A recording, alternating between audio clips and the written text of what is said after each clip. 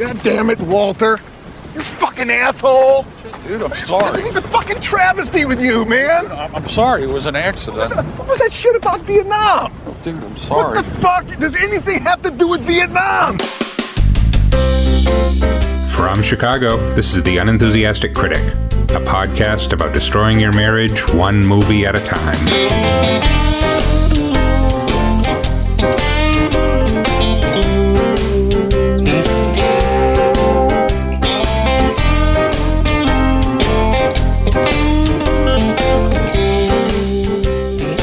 Hello, everyone, and welcome to the Unenthusiastic Critic. I'm Michael McDonough. I write about film and television at unaffiliatedcritic.com. With me today, operating without any decent restraint, totally beyond the pale of any acceptable human conduct, is my lovely wife, Nakia, also known as the Unenthusiastic Critic. Hello. On this week's episode, we're sitting down for Nakia's first viewing of Francis Ford Coppola's Apocalypse Now, which was released 40 years ago this week. For the people who were around during the war, of course, they watched it on television. Mm-hmm. It was on the news every night. For those of us who came afterwards or who, like me, were too young to really remember the war itself, I think Apocalypse Now is one of the key cinematic texts from which we drew our perception of the war, which we learned about what the war was like, along with stuff like Michael Cimino's The Deer Hunter, Hal Ashby's Coming Home, Oliver Stone's Platoon, Stanley Kubrick's Full Metal Jacket. But you haven't seen any of those movies, right? No. Okay. So I'm just curious about where your concept of the Vietnam War came from. So my narrative about Vietnam probably came as part of my learning about the civil rights movement. Okay. And just sort of larger sort of social justice movements. So it was, I'm sure we learned about it at school. I have no recollection of what we were taught in school. See, I took a class in college on the war, but before that, I don't think we learned anything about the Vietnam War. When I did first learn about it, it was through Martin Luther King Jr. and his speech, I think it's called like Beyond Vietnam or something like that, where it was making this connection between sort of civil rights movement at home in the States to what he essentially saw as an act of colonialism in Vietnam. And this idea that we were spending all of this money on war, but we were not committing those resources to the sort of economic and social uplift of folks back in the States. Right. So that was sort of the beginning of my developing a story around Vietnam. It was always twinned with this larger international oppression of black and brown people. And then there was, of course, Muhammad Ali's conscientious objection, where he didn't want to serve in Vietnam because it went against his beliefs as a black Muslim. But again, it was also part of this larger narrative about, well, I think it was like nobody in Vietnam ever called me the N-word, so why would I be going over to fight what was essentially the white man's war?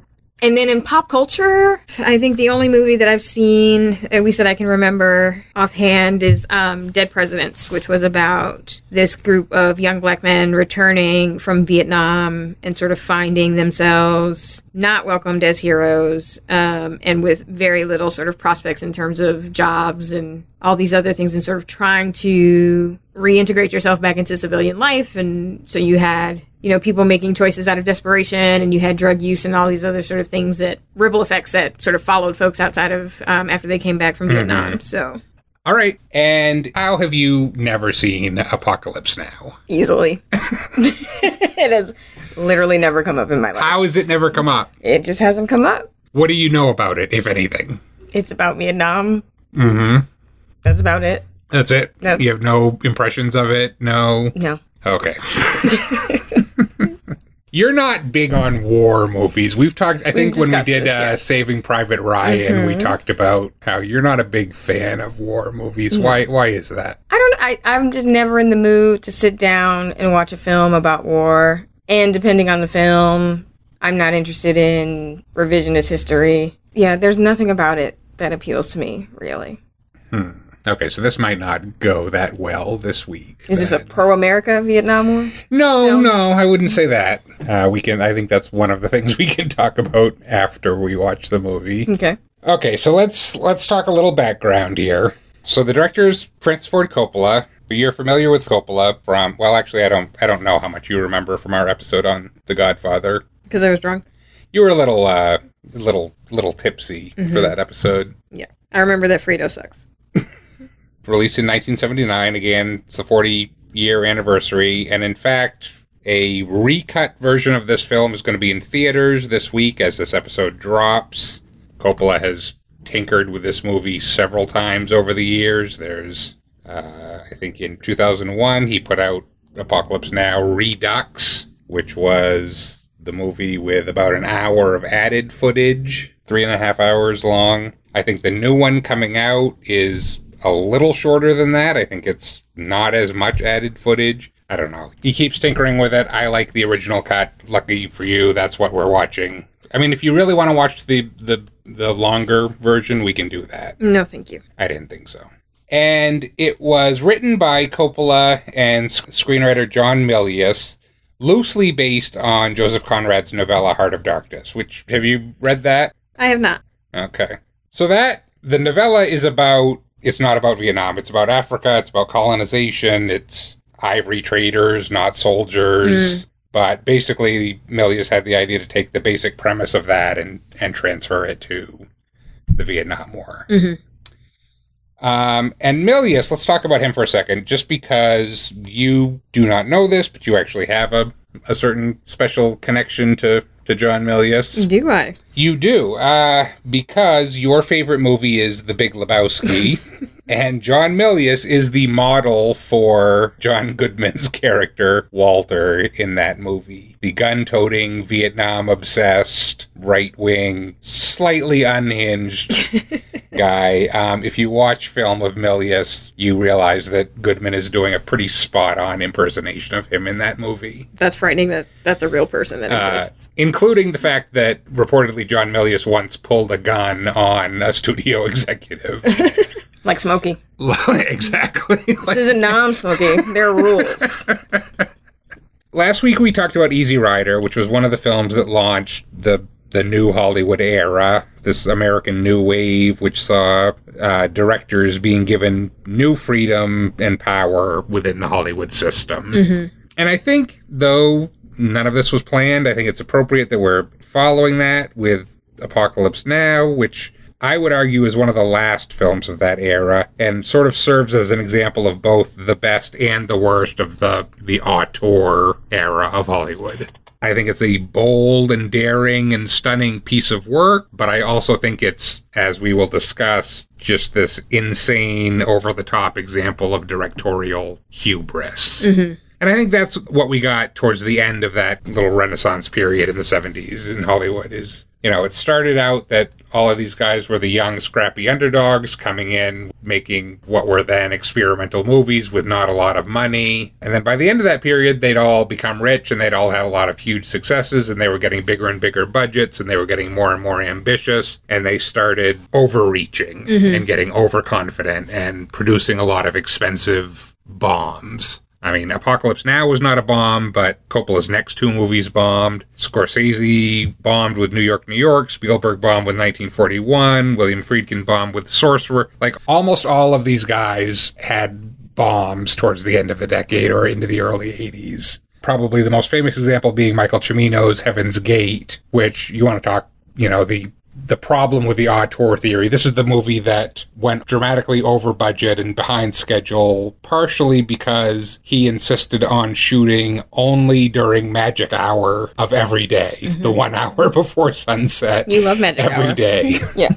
Which is ridiculous. Was it all the cocaine? This is also, it's amazing how often that comes up when you read the stories of these movies, including the one we're talking about this week. This production's problems have become the stuff of legend. There was, in fact, an award-winning documentary called Hearts of Darkness, A Filmmaker's Apocalypse, that documented the making of this movie and pretty much made it seem about as harrowing and foolhardy an ordeal as the Vietnam War itself was. That's okay. Hyperbolic, but okay. Yeah, there is no shortage of hyperbole surrounding all of this. At the Cannes Film Festival, when Apocalypse Now premiered at the press conference, Coppola said, "My film is not about Vietnam, it is Vietnam. It's what it was really like. We were in the jungle, there were too many of us, we had access to too much money, too much equipment, and little by little, we went insane. Okay. That's disrespectful, but okay. Whatever do you mean? I mean, lots of Vietnamese citizens died in Vietnam, so I think that wins out over your little movie. Not making the movie was just every bit as terrible an ordeal as the Vietnam War. Except they all got to go home back to their lovely manses in Hollywood. And we will talk. There are a million stories. I highly recommend that documentary. It's fascinating. I considered trying to watch it with this movie for the podcast, but I figured that was too much. But I do recommend people seek it out because it's really interesting. But I think most of those stories are probably we'll talk about them after we watch the movie. So what are you expecting from this film? What are your impressions of this movie? What am I expecting? I don't know. I think this will be sort of a continuation of a theme that has sort of followed us over the course of this little experiment, which is a new sort of definition of the American hero. And maybe this one is slightly more nuanced and complicated than earlier ones. But yeah, I'm not quite sure what to expect. What do you mean by the American hero thing?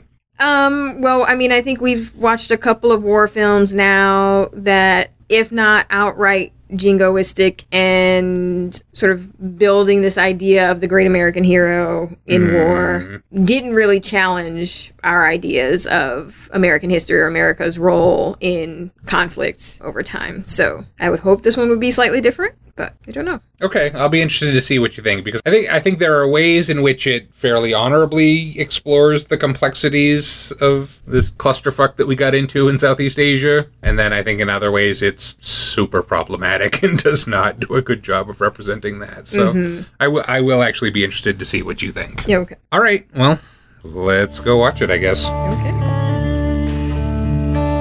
This is the end, beautiful friend.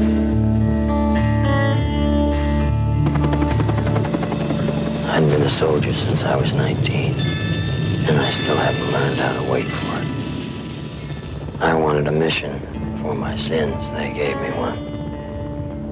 Nobody had ever gone on a mission like it before. And when it was over, I'd never want another one.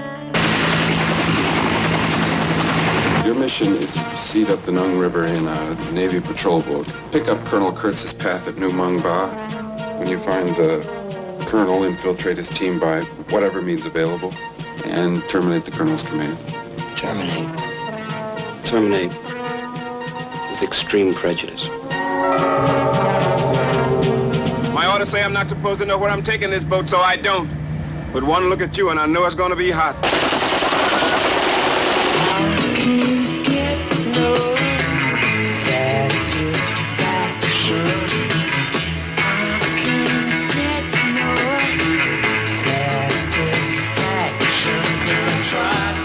We'll pick your boat up and put it down like a baby right where you want it. This is the first of the night. Air Cav, son.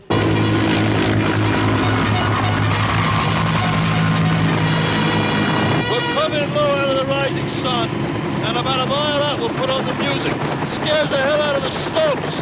My boys love it.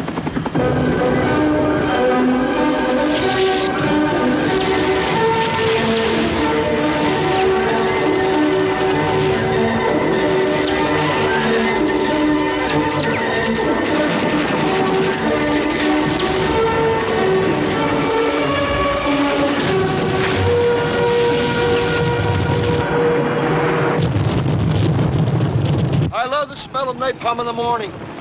It smells like victory. And we're back. During the break, Nakia and I watched Apocalypse Now. And Nakia, as we discussed, the shooting of this film was something of a bloated nightmare.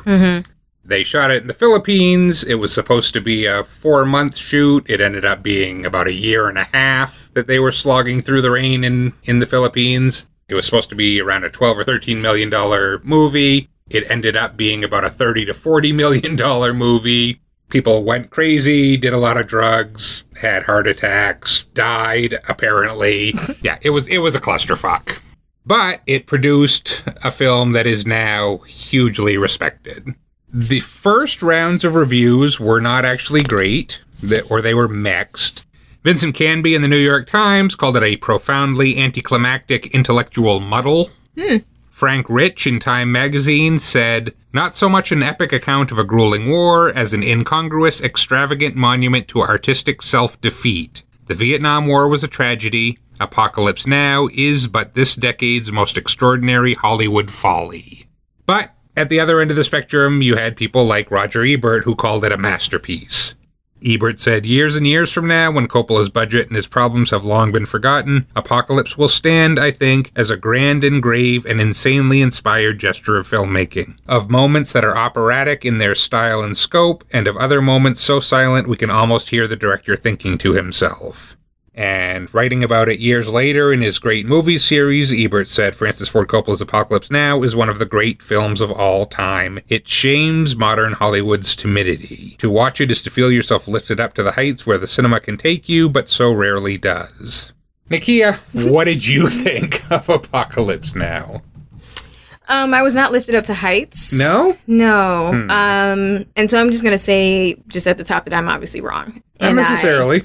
Well, I mean, it seems to be, like, obviously the early reviews were mixed, but it seems to be that we have, as a culture, decided that Apocalypse Now is a great artistic achievement. And I saw moments of that. Mm-hmm. I did not feel that through the entirety of the film. Yeah, this did not feel like a sort of cinematic milestone to me. Okay. I just didn't get that.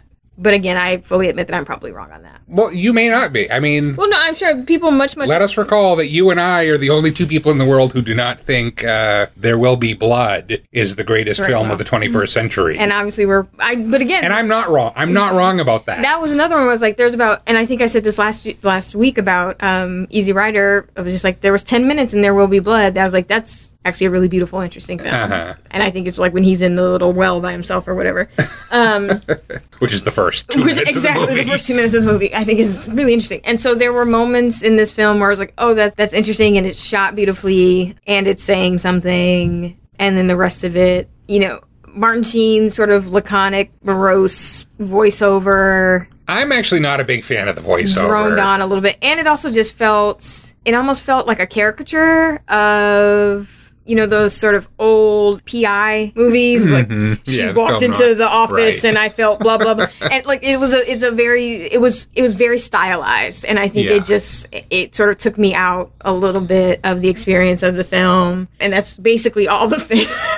I'm not a fan of narration in general. I think there are very few films where it would not be improved if you just took the narration out. Yeah. And I think this movie, to me, is one of those movies. Mm-hmm. There are a few places where I think it's necessary to follow the story. Right. Like the backstory on Kurtz. Mm-hmm. We get a lot of that in the narration, and that's probably... It was definitely necessary to get it in somehow. Yes. But I agree with you about the narration. I don't think the narration works. And then there's the whole, it's funny, you read that quote at the top about how Coppola said that the film was Vietnam. Right. And it's like, it was Vietnam with no Vietnamese people then, because they are, as a people, they are sort of both, and this sort of goes back to what I was saying at the beginning of like this sort of through line with the civil rights movement, the way that we globally view black and brown people, right? It's like, black folks here feel both hyper visible and invisible at the same time. Mm-hmm. And it felt that way with the Vietnamese in this film. They were hyper visible in that all the dead bodies were the Vietnamese, like they were sort of set pieces. Yeah, literally. So, literally set pieces. And so hyper visible in that way, in a very violent, almost decorative way that felt vulgar. And then also invisible in that they had no narrative, they had no identity, it wasn't. Yeah. So, and I think this is going to be one of those movies where we're just going to be jumping all over the place because I think it's hard to talk about it any other way. Mm-hmm. So let me just jump in there and sort of confirm your impression of that. A couple interesting tidbits on the sort of production design. The bodies, at one point, they found a guy who apparently supplied cadavers to medical schools and said, we need some bodies. Okay. Now, that to me is problematic enough in the first place that you're going to put real bodies on your film set. Yeah. Then they found out, after he had been supplying them with bodies, that he had literally just been robbing graves to get more and more bodies to sprinkle around this set. Okay. So they found that out, and then they got rid of him. And then what they did was they just used real people as the bodies, which is better. There's footage in the documentary of them, like, the severed heads that are lying around Kurtz's compound. Those are people that they just buried up to their necks and had them sit there in the sun all day on the set pretending to be severed heads. Yeah, so your impression of that, I think there was probably a grotesque amount of exploitation of the local Philippine people going on in the making of this movie, even more than the documentary captures. But then to your larger point, I think it's absolutely right. And I think this is not a movie about the Vietnam War. It's definitely not a movie about Vietnam. No. It's a movie about the American perception. And it doesn't challenge. In fact, it just expands on the view of Charlie, quote unquote, as this monstrous demonic figure, right? You know, lurking in the jungle with almost supernatural powers and just pure evil. And yet also primitive, though, right? Because one of the scenes when they're on the boat, they are shooting what are basically sticks at the boat. And he's like, they're not even arrows, they're just sticks. And so they're also shown wielding, again, these sort of primitive weapons. And so it's like, you're trying to do both and, like, yes, this is this monstrous sort of monolithic ideology, essentially, is what you're fighting, but they are also not as advanced as we are. Well, this is one of the narratives of the Vietnam War, is that America was the huge techno giant, and they were fighting us with bows and arrows and somehow winning. Right. Another side note on this, and I have not read this book, but the book that won the Pulitzer Prize a couple of years ago, The Sympathizer, by Viet Thanh Nguyen, who was I think he grew up in the States, but I think he and his family left Vietnam around the fall of Saigon. So, but I have read that there's a subplot in that book in which his main character serves as the authenticity consultant on a film shooting in the Philippines that is obviously, basically, Apocalypse Now. And that apparently the main character tries and fails to convince the director, who is just referred to as the auteur, to include the actual voices of Vietnamese people. So I'm sort of curious to go read that book now. Yeah, that sounds interesting. Okay, so what else? You were not a fan of this movie, apparently. Again, I'm sort of, I recognize that it's obviously an artistic achievement. I just did not enjoy it. I will never watch this film again. There wasn't anything about it that I felt I needed. There wasn't anything about it that I felt... You know, I think in films like these, about war, about any sort of time in history, we look to the artists to sort of tell the truth or to shed a light on something in a way that we hadn't maybe thought about it before. And this just didn't do any of those things for me. It didn't bring any sort of new understanding necessarily. Okay. Well, all right. So you always accuse me of not putting up a good enough defense of these movies, so I'm going to defend this one. Please do. So, for one thing, this should have been, if Coppola had not fallen so far behind on his schedule, this would have been the first mainstream movie to deal with the Vietnam War.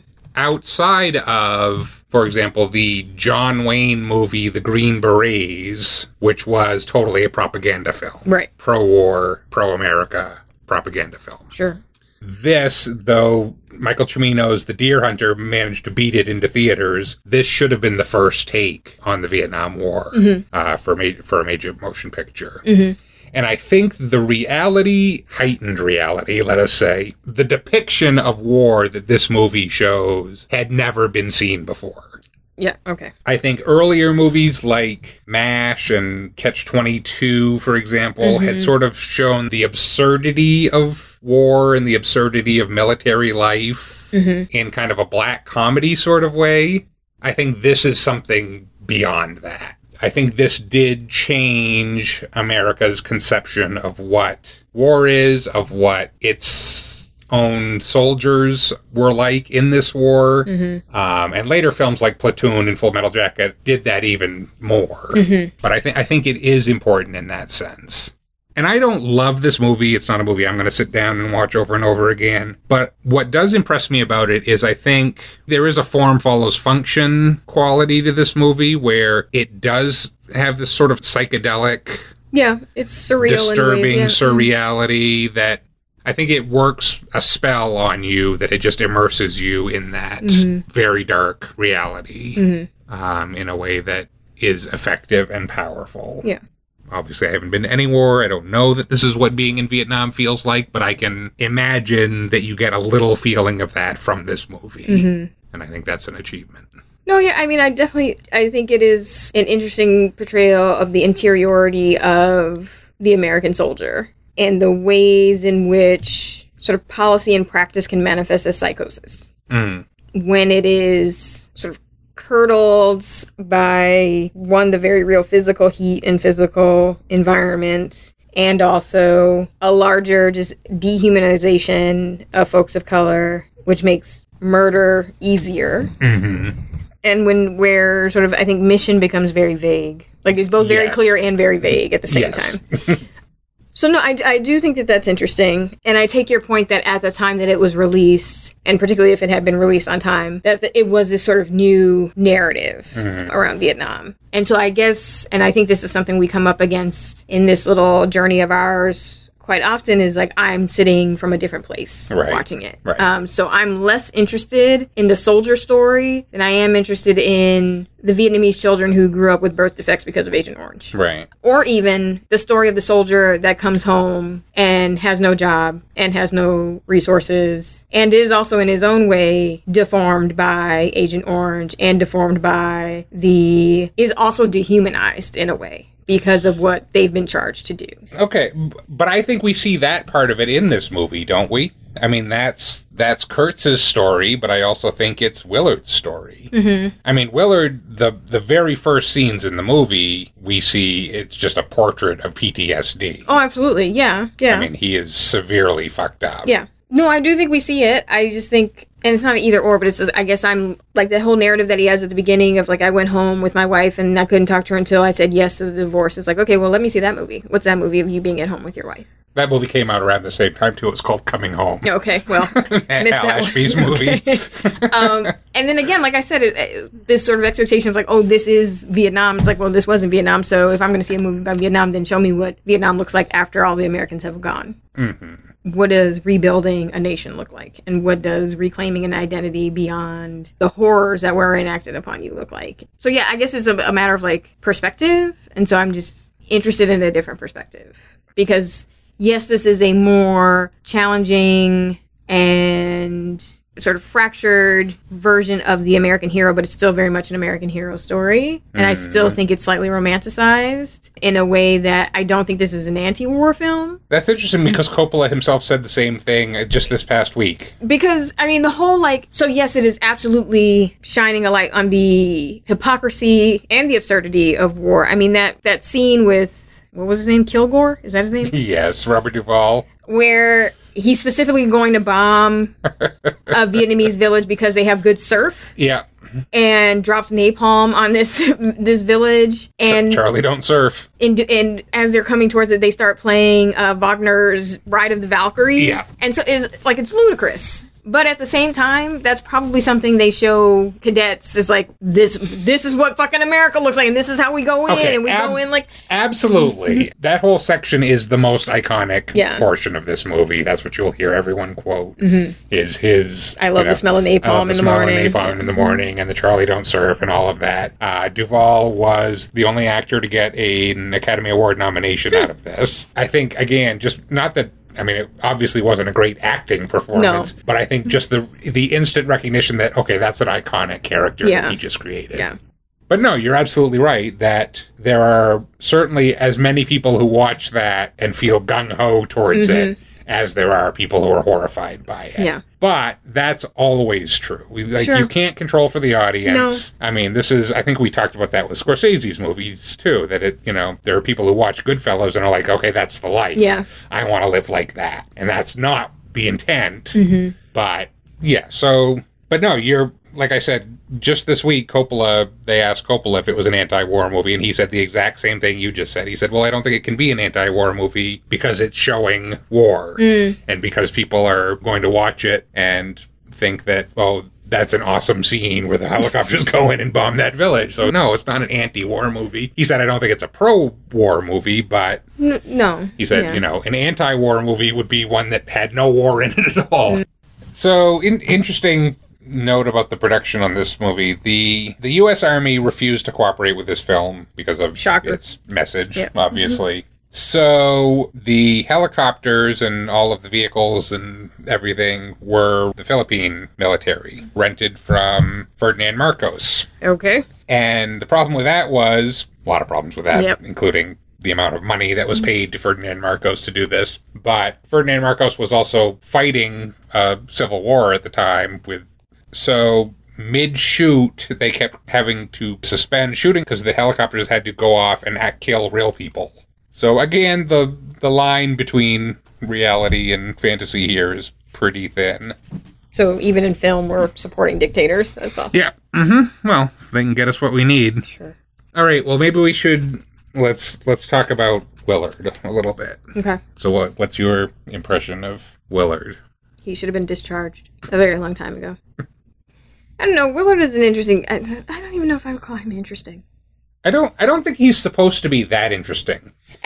He's very much, and in fact, Coppola originally hired Harvey Keitel for that role, and then he fired Keitel in part because he said Keitel had trouble just being an observer, which is what he wanted the character to be. Keitel was apparently too dynamic in that role, and Sheen is not. Sheen is very quiet. Sheen kind of fades into the background of a lot of scenes. He does. Yeah, that's a good point. Yeah, I don't know. So it was like that first scene where they pull him out of the hotel room where he's covered himself in his own blood and is like fucking playing karate in his underwear and shit. And they're just like, yeah, we're going to take you to this meeting. This is cool. And then he goes to the meeting to meet and they give him the whole briefing on Kurtz and everything. I'm just like, you're sitting across from a man who has obviously lost his mind. And no one seems to, like, either you don't care that he's lost his mind and you're fine just sort of putting him into this really horrible situation and he's just, like, expendable, or you're stupid. Like, he's obviously lost his mind. So it was hard to believe that he would even just, like, he's not capable. He's not okay. Okay, so a couple things on that. Okay. So on the one level, this is the, the movie was the story. That scene in the hotel room was pretty much real, what you were seeing. It was largely improvised. Sheen was basically on the edge of a nervous breakdown. He was totally drunk. He'd been drinking too much. He accidentally punched the mirror and cut his hand. They tried to yell, cut. Coppola wanted to bring a doctor in, and he said, no, I'm going to keep going. So everything that happened, that was him pretty much having a nervous breakdown on screen. All right. And in fact, a few months later, he had a heart attack at the age of 36. Now, granted, he was drinking a lot and smoking too much, and this was an exhausting shoot. So there's that level of it. But then the other thing, and I think this is going to come up a lot in this movie, is you talk about, well, he was crazy. I would say who in that environment is not. Isn't crazy. Sure, that's fair. And that's the thing. And you ask the same question that comes up with morality, and I think that's what makes this movie interesting, is that it's depicting that world in which everybody is crazy. Yeah. The whole situation is crazy. There's no way to be but crazy in it. And everything is immoral. Like, there's no such thing as a noble war. Right. He says that early in the movie. He says, accusing someone of murder here is like handing somebody out at the Indy 500. Speeding tickets at the Indy 500. Like, you're missing the point altogether. Yeah. And I remember that's the professor I had taught that class in college, who was a Army intelligence guy who had served in Vietnam. He basically said the same thing. We talk about the My Lai massacre. It's like, yes, those people should have been prosecuted. What they did was horrible. But to pick that one incident out of everything that was happening there, and then to pick those incidents out of the general atrocity that the entire war represented, you're really splitting hairs. Yeah. It's just sort of arbitrary selection of what you choose to focus on and what you don't. So yeah, he's crazy, but everybody in the movie's crazy. No, that's true. Yeah. And I just think it didn't help that I didn't enjoy the voiceover. It just seemed and I know the whole film is stylized and hyper-realistic, but it was just hard to invest in him as a human when it didn't feel authentic. No. Yeah, I agree with that. So that's how I felt about. Well, and he's also a terrible, terrible person. Well, but again, he's a terrible person amongst a lot of terrible people. He is a trained murderer. So what do we expect from that type of person? And to survive and or succeed in that space, it demands you be what we would objectively call a terrible person. Like that scene when they come up on that boat that Right. like what they think is a supply boat and potentially supplying weapons to the Vietnamese.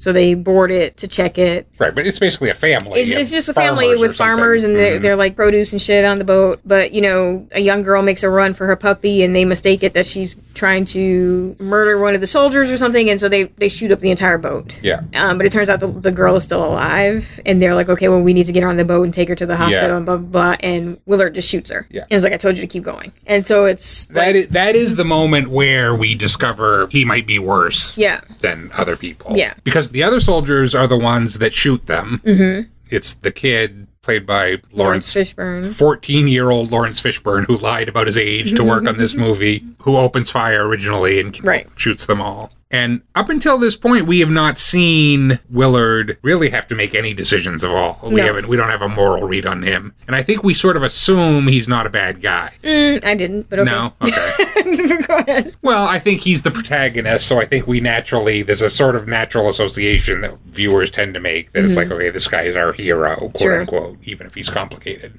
But yeah, then the woman is only wounded. She's not dead. All the other people are dead. And so the other people on the boat are like, okay, we need to take her to a hospital. And Willard's just like, no. Yeah. And he just shoots her dead. Yeah. Which is horrible. And the people on the boat are horrified because that's murder. A line they were not prepared to cross. But again, I think that's one of the things that's interesting about this is that line is so arbitrary in the first place. Like, you've just slaughtered this entire family for no reason. This one person happened to not quite be dead, so now you're going to do the moral thing and take her off? Like, it is a very arbitrary line. Yeah. And I think that's part of what this movie does is it kind of exposes or makes us think about these ridiculous rules that we have to convince ourselves that there's any such thing as a moral war when there isn't.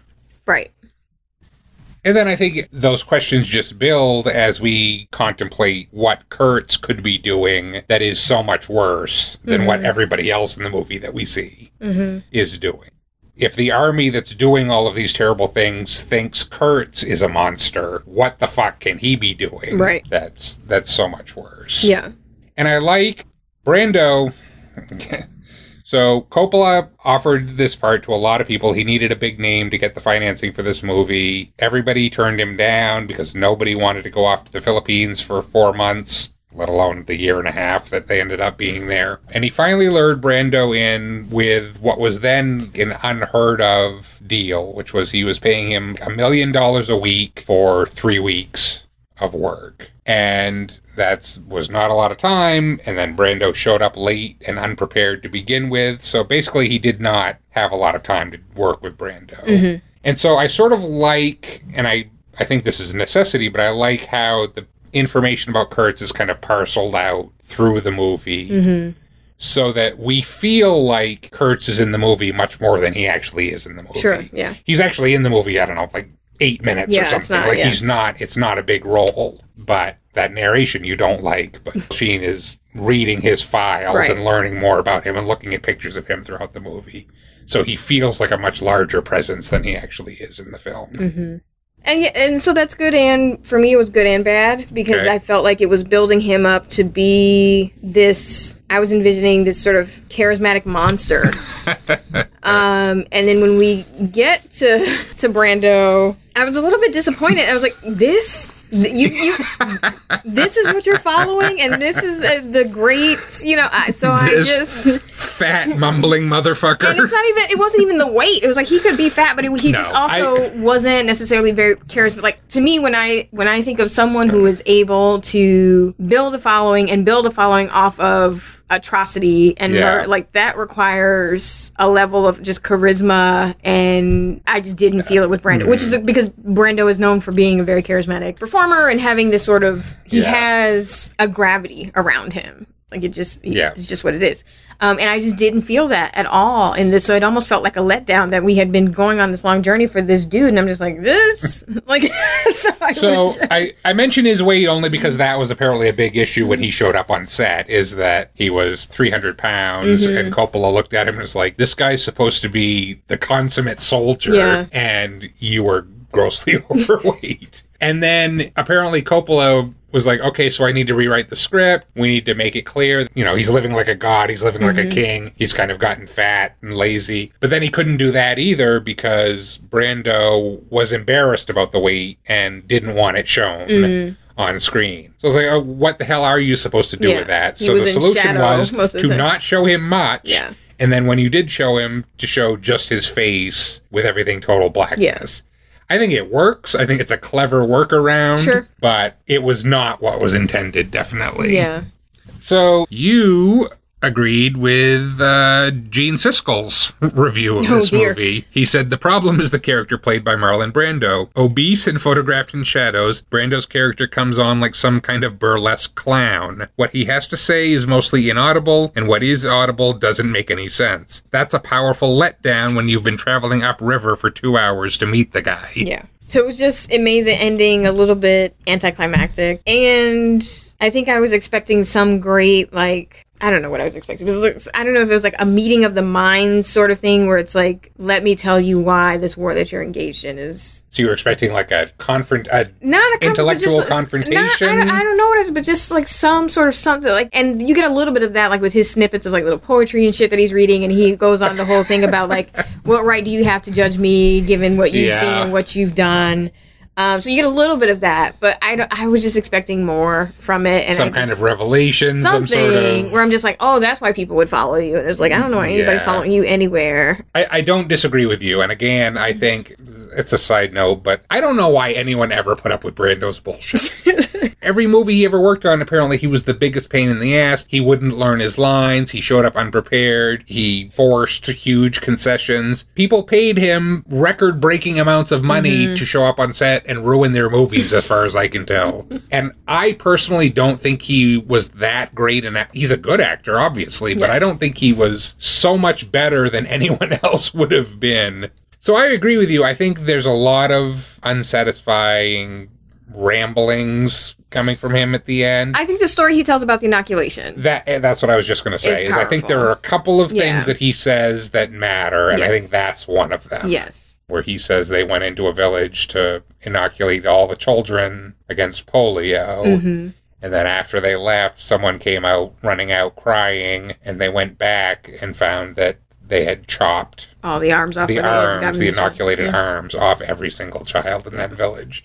And there was just a pile of little arms, he says. Like, that was pretty horrifying. Very horrifying, but very on point. Yes. Because you talk about, it's not his charisma, it's his willingness to fight the war that way, the way the Viet Cong were fighting the war. And this is, and I remember so little of it. Was a really good class I took in college on the war, and I remember so little of it. One thing I do remember coming away with is the understanding that we simply did not understand that culture enough to be interfering there at all, let alone to be fighting a war there over 10 years.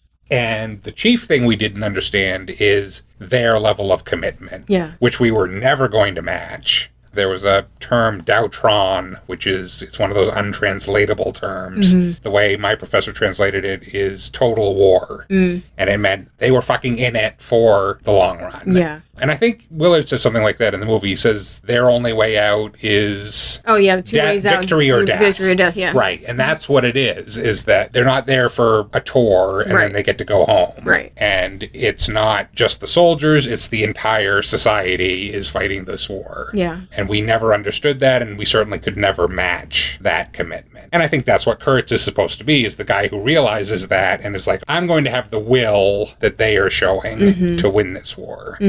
But I also agree with you, it doesn't seem to amount to much besides cutting off some heads. Yeah, he doesn't seem to and hanging some bodies. It's just, I mean, I think it's only powerful in so much as it reveals the lie of the whole thing, of just like, well, why was the army so hell-bent on getting him back and getting him under control? Because he was doing what everybody else was doing. He was just doing it outside of the bounds of what we thought, of what we quote-unquote said was decent. Right, he was doing it just over those arbitrary lines that we had drawn for ourselves. And I think Willard kills him in the end. Which is actually a good scene in that it's it really is a fantastic juxtaposed scene. with the sacrifice of the cow, and it's a really powerful scene. And it's kind of, it's very much got this kind of mythopoetic thing going Shakespearean on sort of thing, where yeah. he comes out and all the people bow down to him, so he's like the new king. The water buffalo was real, by the way. Oh, Jesus. Okay. Yeah. That was controversial. They had seen that tribe that they hired to play Kurtz's army doing this ritual where they hack this water buffalo to death with machetes. And that gave Coppola the idea for how to end the movie. And so they recreated that. Which, again, is one of those things that it's like, okay, that's wrong, but is it? Because they were doing it anyway. It's one of those sort of arbitrary lines where we've said, okay, that's not cool. Where does it tip over into exploitation? Yeah. But why? Because the tribe was doing it anyway. Right. But anyway, what I was going to say is, I think that scene on the boat where Willard shoots that woman is showing us that he and Kurtz are very much the same. Mm-hmm. Because again, that's Willard's willingness to just do what needs to be done. Do what needs to be done for the mission. Fuck morality, fuck the rules, etc. Mm-hmm. I think one of the last things we hear Kurtz say, he's reading into his tape recorder, and he's saying something about how the military doesn't let... They can't paint fuck on the helicopter. They can't paint the word fuck on their helicopters because it's obscene. Mm-hmm. It's okay to bomb women and children, that's okay, but don't paint the word fuck on your helicopter because that's obscene. Mm-hmm. That, to me, is the whole hypocrisy of war and what this movie's about in a nutshell. Yeah. Well, so what haven't we talked about? We haven't talked about... There's a lot of just sort of set pieces through this. It's got a very, as many people have pointed out, kind of like the Odyssey. It's like these little encounters along the journey. The Playboy bunnies are kind of like the sirens and stuff like that. These little encounters that they have going on this journey into the heart of darkness. Yeah, I mean, those little sort of interstitials are some of the more interesting pieces of the film for me. Even when he and... What's the one with the mustache? Chef. Yes. When Chef is like, I need to go find Frederick mangoes. Forrest. For some, he just needed mangoes. And so he's like, I'm going into the forest to find mangoes. And so he and Willard go. And it's shot really cool because they're like dwarfed by the forest. I love that. It's such a huge... They look like children. The trees are ridiculously big. Yeah. And then they hear this rustle, thinking it's Vietnamese, and it's actually a fucking tiger. And so that scene was just a great... recognition of man's sort of smallness and vulnerability to just nature. Like, it's not even your quote-unquote enemy. It is nature that can very easily kill you. Right. And I think that's another one of the narratives about that war, is that you were fighting the jungle as much as you were fighting anything. Yeah. And then, as you said, the set piece when they come up on the USO tour and there are all these lights and it's just, it looks like Disneyland. It's so ridiculous. Yeah. And the Playboy bunnies sort of helicopter in and they've got those very phallic giant shell props in the back. You know what I'm talking about? It's really ridiculous, like big, Yeah. And then the bunnies are like humping AK-47. Yes. And it's a very weird, surreal scene happening in the middle of all, like, I can't even imagine having experienced that. Like, you're murdering babies and then you're coming and looking at women shake their tits in your face. That's just that's a mind fuck. And I imagine it was a huge mind fuck for people. But then my favorite... Wait, hold on. Let me say on that. So... there was much more to the bunny storyline, and that's what Coppola put back in the Redux version. I don't know if it's in the new Final Cut version that he just released. I hope not, because I think he was smart to take it out the first time. I don't think it works. But basically, they encounter the bunnies again further down the river. Their helicopter has landed because it was out of fuel or something. And they trade a couple of barrels of fuel to the bunnies for a couple hours of sex with the bunnies. Yeah, it's really ugly and really unpleasant and just, if nothing else, totally manufactured TNA stuck in the middle of this movie. It's so bad. Yeah, no, we don't need that. No.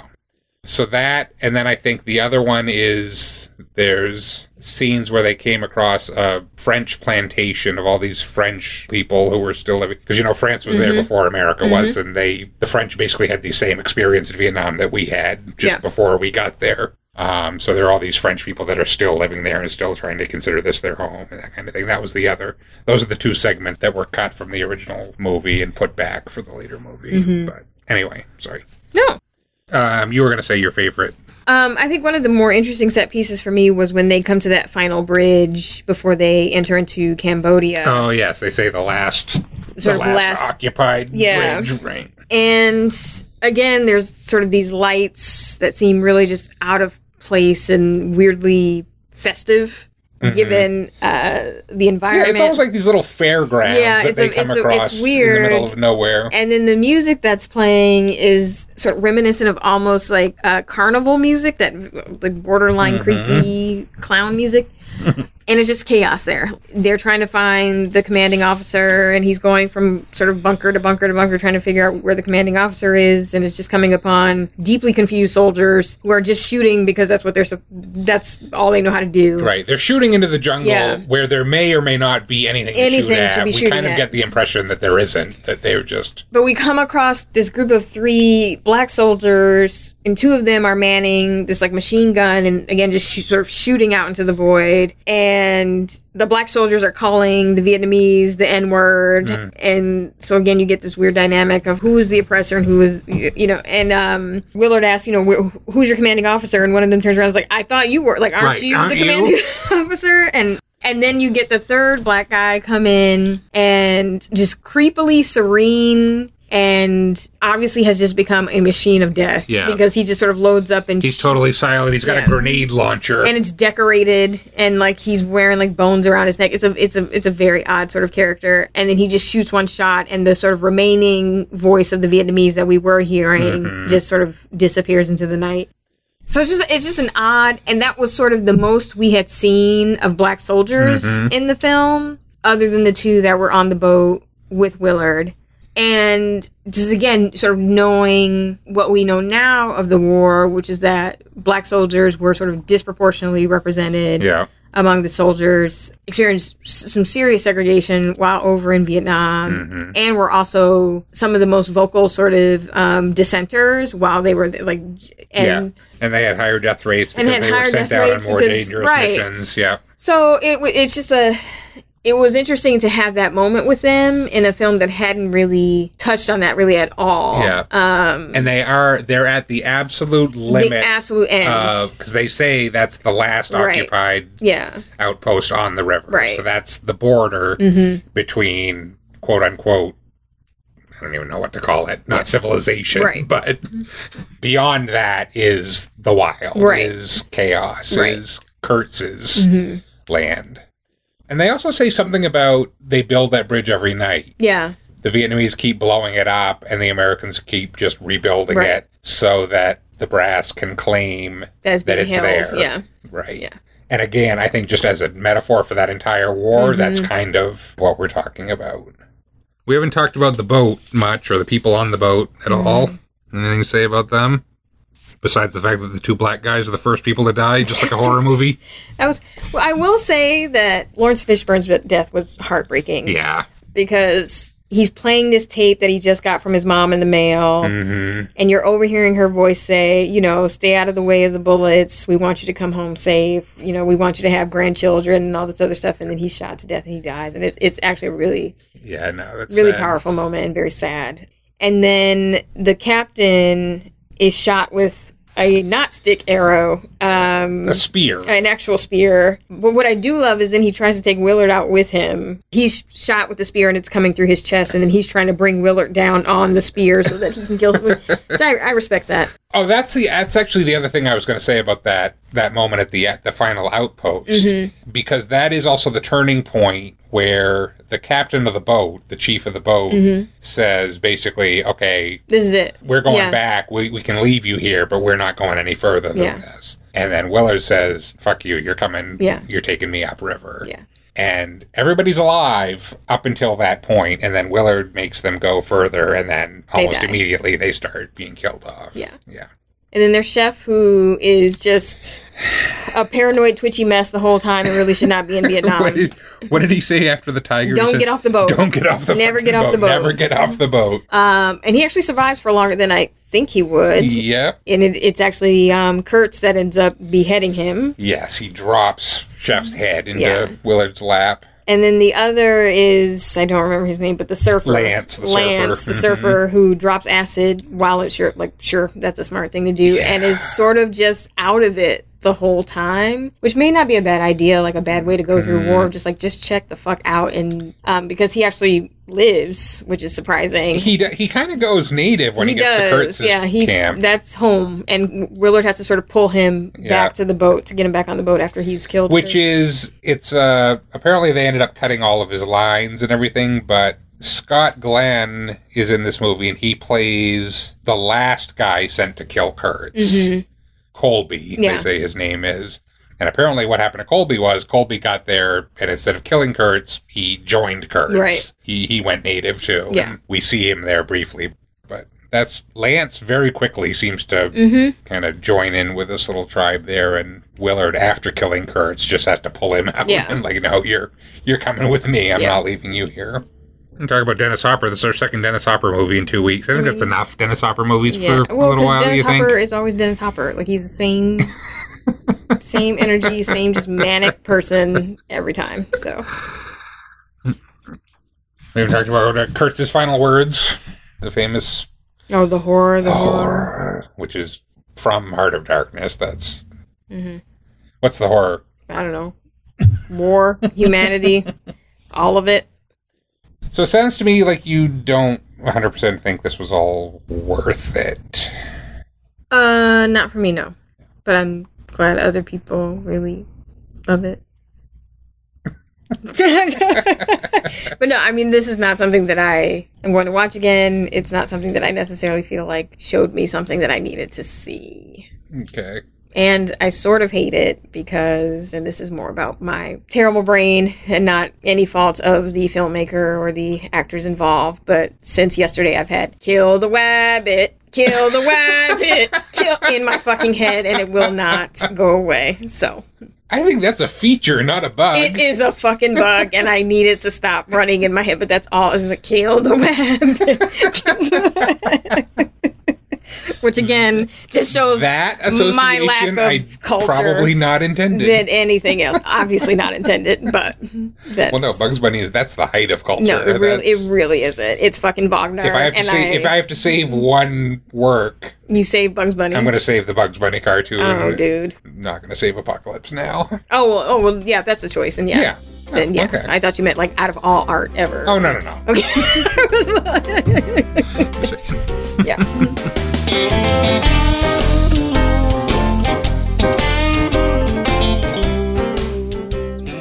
That's our show. We want to thank you for listening, and we hope you'll join us again next week. Nakia, we have done a couple of bummer movies in a row. Mm-hmm. I think we and our audience are probably in the mood for something lighter next time. What do you think? Sure. Okay. So what I did is I went and looked at our list, and I picked what is, to me, the funniest movie left on our list. We are going to watch 1981's Arthur, one of my favorite movies. Okay, sure. Which means it's not going to be funny, but all right. Well, what do you mean by that? Because you and I don't find the same things funny. There's a little overlap. I think there's a few things we agree on. Okay. Not very many. Okay. He's the rich drunk, right? Yes. Okay. Uh-huh. Mm-hmm. And I haven't watched it in many years, but I feel certain that it holds up. Drunk shtick has aged very well. I highly doubt it. I think he's driving drunk throughout the movie. I think there's a lot of stuff that I'm sure it's all held up very well decades later. I'm sure it hasn't. In the meantime, you can find us on the web at unaffiliatedcritic.com, follow us on Twitter at freerangecritic, or send an email to michael@unaffiliatedcritic.com. In any of those places, we encourage you to leave a comment on the show or suggest a film that Nakia desperately needs to see to make her life complete. Until next time, remember, true love means subjecting your partner to movies they really, really don't want to watch.